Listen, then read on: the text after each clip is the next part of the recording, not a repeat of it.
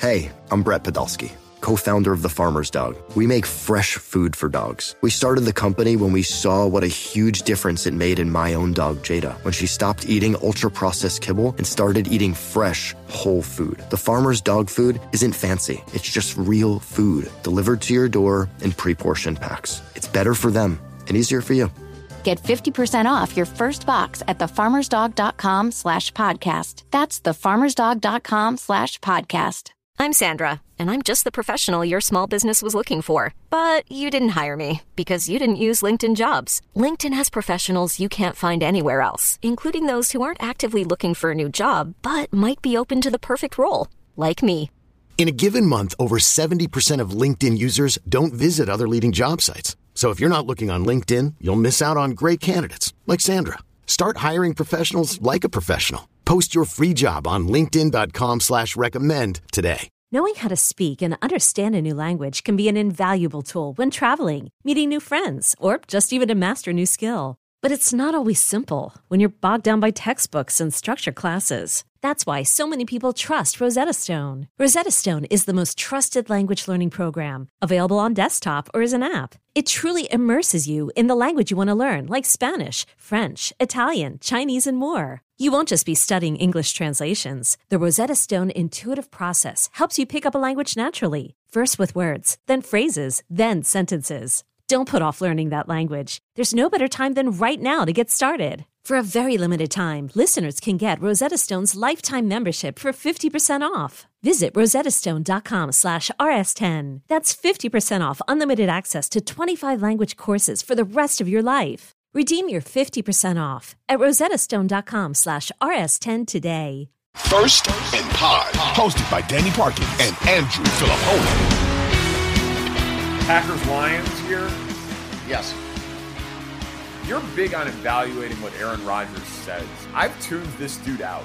Well, that's because you're in Chicago, and you're programmed there to want to block the guy out because he's tormented you for so long. I respect the hell out of Aaron Rodgers, but and I would never have said this 2 years ago. I just went from it's oversaturation. It's too much. It's mealy mouthed. It's mumbo jumbo. It doesn't mean anything. Or if it only means something if you take ayahuasca or something. All right. Well, tell that to every single sports debate show that takes his quotes from either his press conference, post game, or Pat McAfee that they're doing a bad job. Why don't you tell all those sports talk producers out there that they're effing up by hanging on and clinging to Aaron Rodgers' takes on things? It's why this must be why they're not calling me. We know my looks are good. We know my takes are good. No, you said the looks were awful. Yeah. And that you needed to do like a self-help book or movie about how you were able to get where you are in life. No, dude, you don't think it's interesting that they again kind of flub a major transaction date and he comes out the next day and he's just totally cool that he's like, well, we tried and it didn't work out. I think you're not surprised that he didn't just flamethrow them?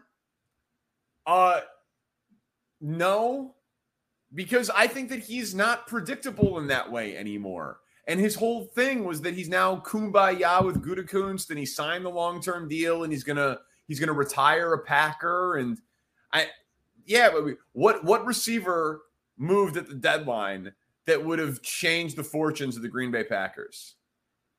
They tried to get Claypool. And the Bears outbid them.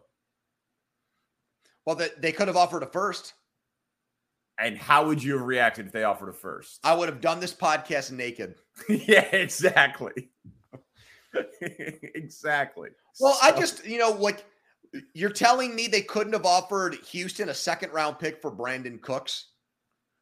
I'm not saying – no. Where's a deal like that? They absolutely could have, and I am floored that we've talked about it with Devontae Adams before. I'm not saying that they don't need it. I'm saying that Aaron Rodgers, being surprised by how Aaron Rodgers handles something publicly, that train left the station for me a while ago, man. He's not a stable and predictable person. Sometimes he's calling his guys out. Other times he's putting his arms around them. Sometimes he's angry. Sometimes he's trippy. Sometimes he's taking veiled shots at his coach. Other times he's drinking scotch with his general manager. I don't know. So it's like trying to understand what his tattoo means. What does it mean? I don't know. He's going to say, my guess is in 3 weeks, he'll say something passive aggressive about not having enough support. Like, you know, he talks out of both sides of his mouth. He's not Kyrie, but he's got a little Kyrie in him. Like he's like a pseudo intellectual. It's just coming across faker and faker and faker to me.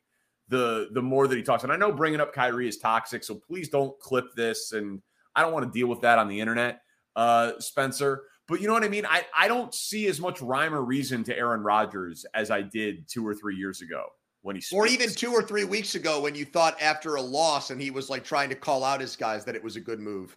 At that point, Danny was taking his word seriously, and now you've had an epiphany in the last few weeks. Yes, dude. Well, fine. Call me a hypocrite. That's fine.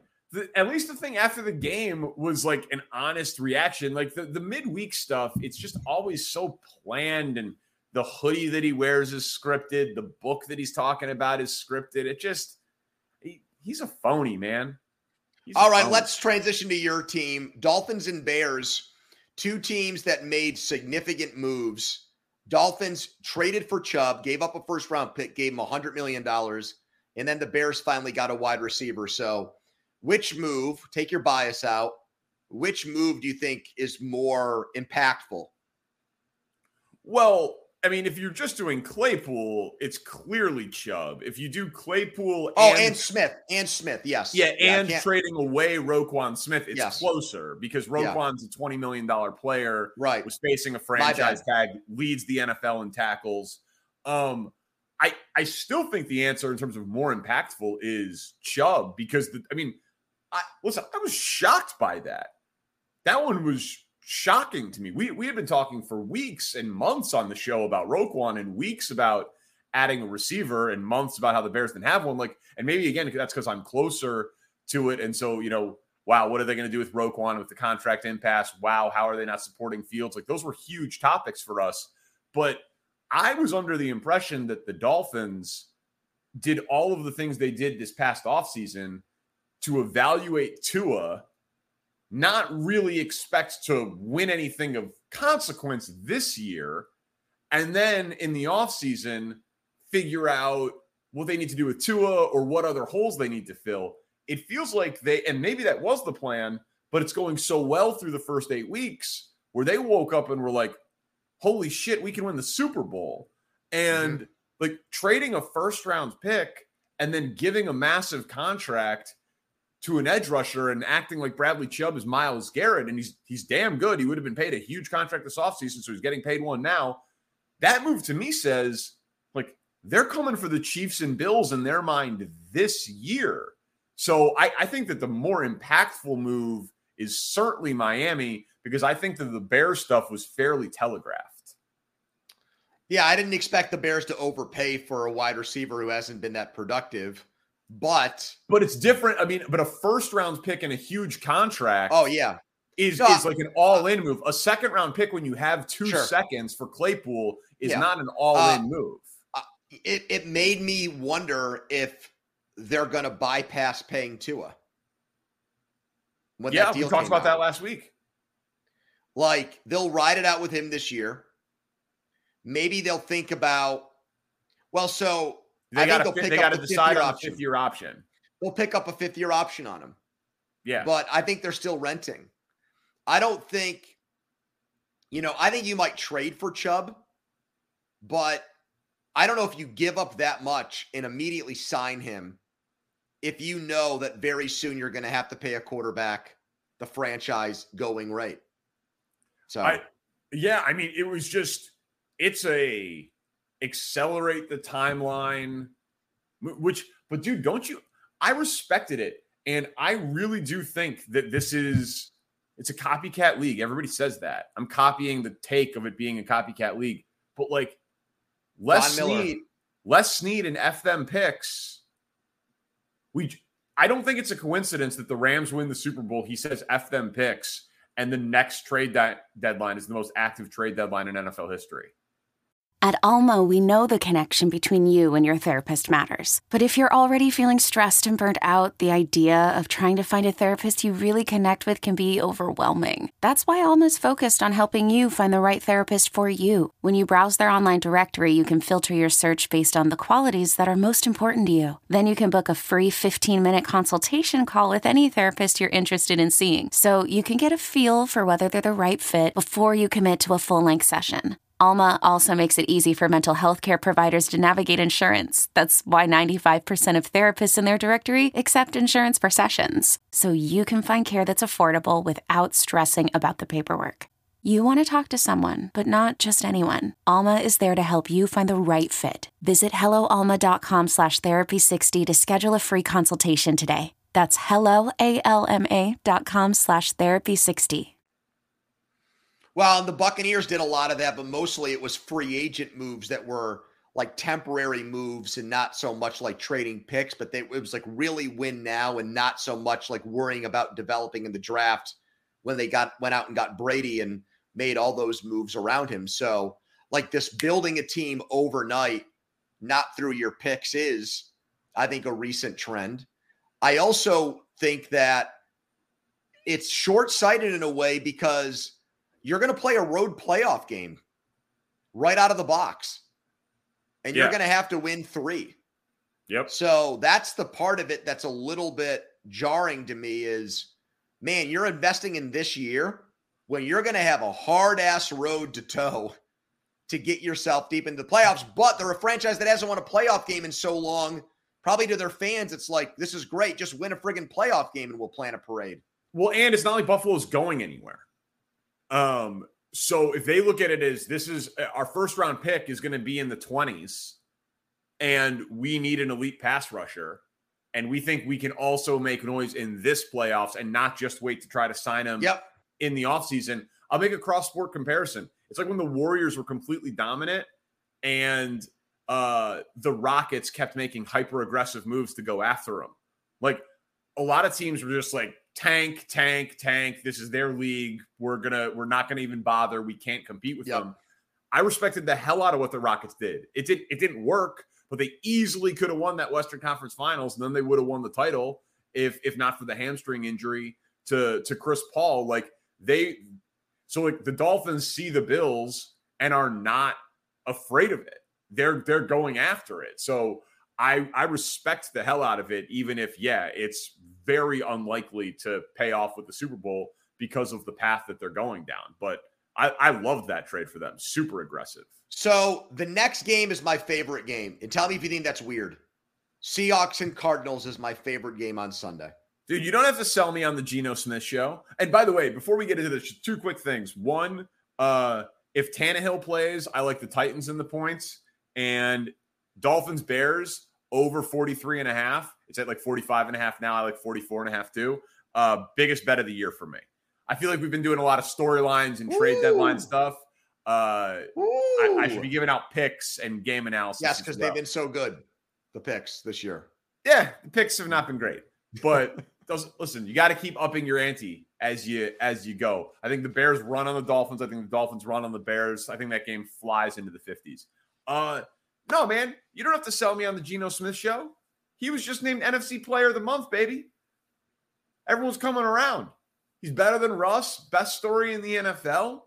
This week we get to see if he's better than Kyler. Let's go. I'm ready. Absolutely. And the last time they played, it was 19-9, and Geno was under 200 yards and didn't throw a touchdown pass. It was just an ugly game.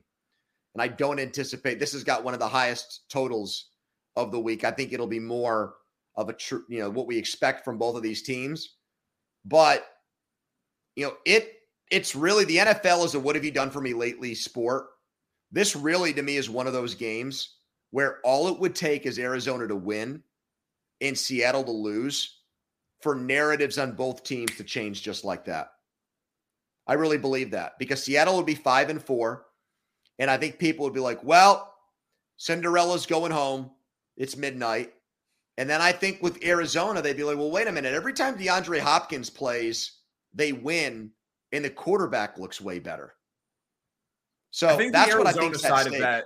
The Arizona side of that, I agree with. The Seattle side of it, I disagree with, because the narratives are all based on expectations, right? Are you exceeding expectations? Are you falling short of expectations? Are you choking? Are you succeeding? And if the Seahawks are 5-4 when they were supposed to be a 5-win team for the entire season, I don't think people are going to necessarily turn against them in any sort of meaningful way, because I don't think people are really on the bandwagon. When I say turn against them, I mean much like the Giants. This team is not one good. game. Yeah, exactly. Right, but fair enough. I think that they will still. I think they could lose this game and still win 8 or 9 games and be in the mix for that 7 seed. But Arizona, people will be talking about the DeAndre Hopkins point 100%. But if Arizona loses, man, when is Cliff gone? If they lose, we've had a firing already. I don't know how hot the heat is, for a hot seat for a coach in that market. My sense is not very. But if they lose this game, you'd have to start thinking about changes in season or this offseason at the latest. Not that it would be the first time they thought about it, but it'd be a bad loss for Arizona. Especially if they scored 9 points again. Correct. Chargers and Falcons. Atlanta's got the worst pass defense in the NFL, but typical Chargers, no one's healthy. My question for you about LA is I want you to put a ranking on Justin Herbert. How much rib excuse? How much injury excuse for the team? Does Danny look at Justin Herbert and still say that's a top 5 quarterback right there? Can I, Danny, answer this with a question? I want to know the specific parameters. Okay. Is he a top 5 quarterback this week? Or are you asking, is he a top 5 quarterback I'd want to have in the league right now to build a franchise around? Is he a top 5 quarterback in the league right now? In the league right now, probably not, because of the rib injury. But is he a top 5 quarterback that I'd want to have? The answer is yes. Especially because Brady and Rodgers are being downgraded, man. Okay. Allen, but you've also elevated Geno Smith to superhuman status. So no, Geno Smith is a starting caliber NFL quarterback who I think is a fascinating case study in patience. All right, how about Burrow or Herbert? That's the line. Okay, there you go. Can you answer that one for me? I think I would still take Herbert because of the arm talent. Oh man. Yeah. Dude, he makes throws that only Allen, Rodgers, and Mahomes can make. Cool. Yeah, it is cool. It's fun to watch. Yeah. I mean, wait, so you don't think that losing Keenan Allen, losing Mike Williams, losing his left tackle Rashawn Slater, you don't think that these are significant, and then playing through a rib cartilage injury that is going to apparently linger in perpetuity? You don't think that these are significant things that maybe, just maybe, downgrade that guy? No, I don't think that they're things that you just completely ignore. Well, that's good. Because they're also 3 of the other 4 best players on the offense. But I also it's one thing if this is like an Archie Manning situation where there's just this great talent at quarterback and he is surrounded by total shit and you can't adequately assess or judge his career because of the situation he's been thrust into and put in. I think we've gone too far in the opposite direction with Herbert, where a lot of his bad games or a lot of their losses just get explained away. And I just don't think that would happen with a quarterback that was playing for the Cowboys or was playing for the Bears or was playing for the Steelers or was playing for the Giants or Jets. I just think he gets an unreal pass when it comes to that because he blows away the eye test, like you said. And we just were okay, whatever. They lost a home game that they should have won.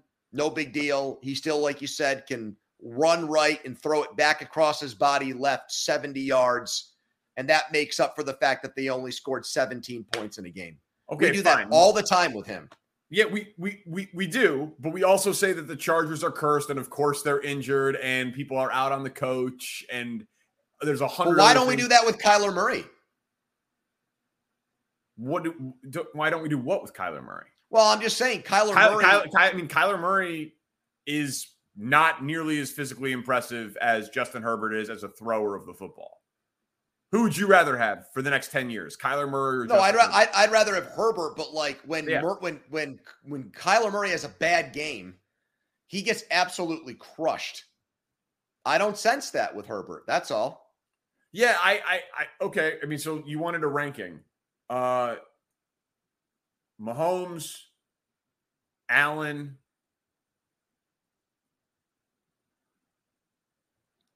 Would you rather have Jalen Hurts or Justin Herbert? Tomorrow, Jalen Hurts. Next 10 years, Justin Herbert. Yeah, I knew you were going to say that again. You've got a Herbert crush. Dude, yeah. Yes. I'm not selling a share of his stock. Very clearly. Next 10 years, I still think he's third. We're going to do this podcast for the next 5 years, and you are going to pick the Chargers to win the Super Bowl before the start of every fucking season, dude. So true. So true.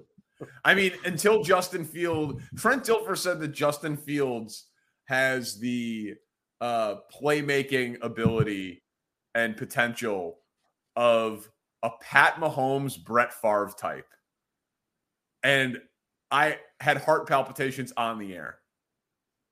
I'm like, Craig, those are only like the two most exciting quarterbacks and fun quarterbacks to watch that the NFL has seen in the last 30 years. And he's like, yeah, I know. And should they fire their coach for having him throw it like 12 times in a game earlier this season? Yeah. I just can't wait till he gets some I want to ask you for the Minnesota-Washington game because Kirk Cousins is going back to D.C. for the first time. And this is like example 1,617 for why they're such a poorly run organization. It kind of sounds like it's going to change, right?